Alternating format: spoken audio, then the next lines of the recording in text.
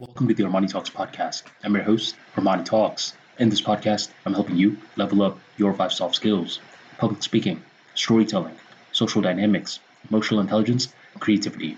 Five soft skills for you to change your life forever and skyrocket your confidence along the way. In today's episode, we're diving into the world of creativity along with emotional intelligence, and we're going to be talking about Kintsugi.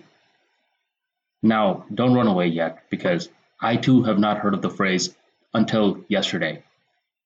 I'm going to be releasing a book called Battle Scars: 101 Short Stories, Essays, and Insights to Improve Communication Skills. And I was communicating what I wanted the book cover to look like to my designer. And the more that I was trying to describe it, the more that I noticed that the book, it was going to come out looking very gruesome. I mean, when you think battle scars, you don't think anything pretty, right? So I was thinking about how can I get the essence of the message of battle scars and make it a book design that's not so freaking gruesome. I was doing some research and eventually I stumbled across this art form where it's called kintsugi. This is whenever, let's say, a vase breaks, it is rebuilt with gold.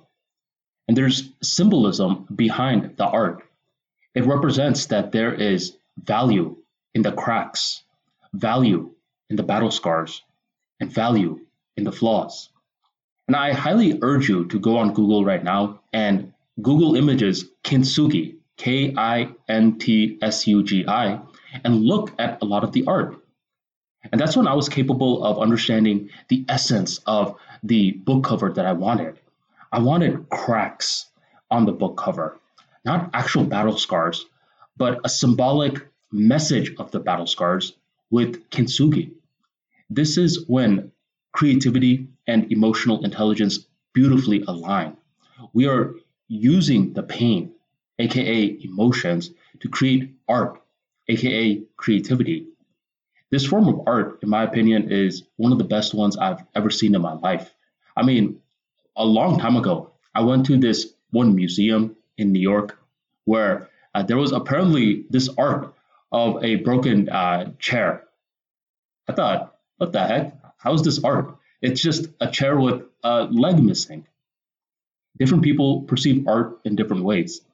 I can confidently tell you that broken chair was not my idea of art. But kintsugi, there is magic behind this. It helps a person reframe their perception in regards to flaws. Whenever the vase breaks, we don't rebuild it with glue, we don't throw it away. Instead, we rebuild it with something valuable like gold, because gold is exactly what flaws are once we allow it to heal. Thank you very much for joining the Armani Talks podcast, and I'll catch you next time.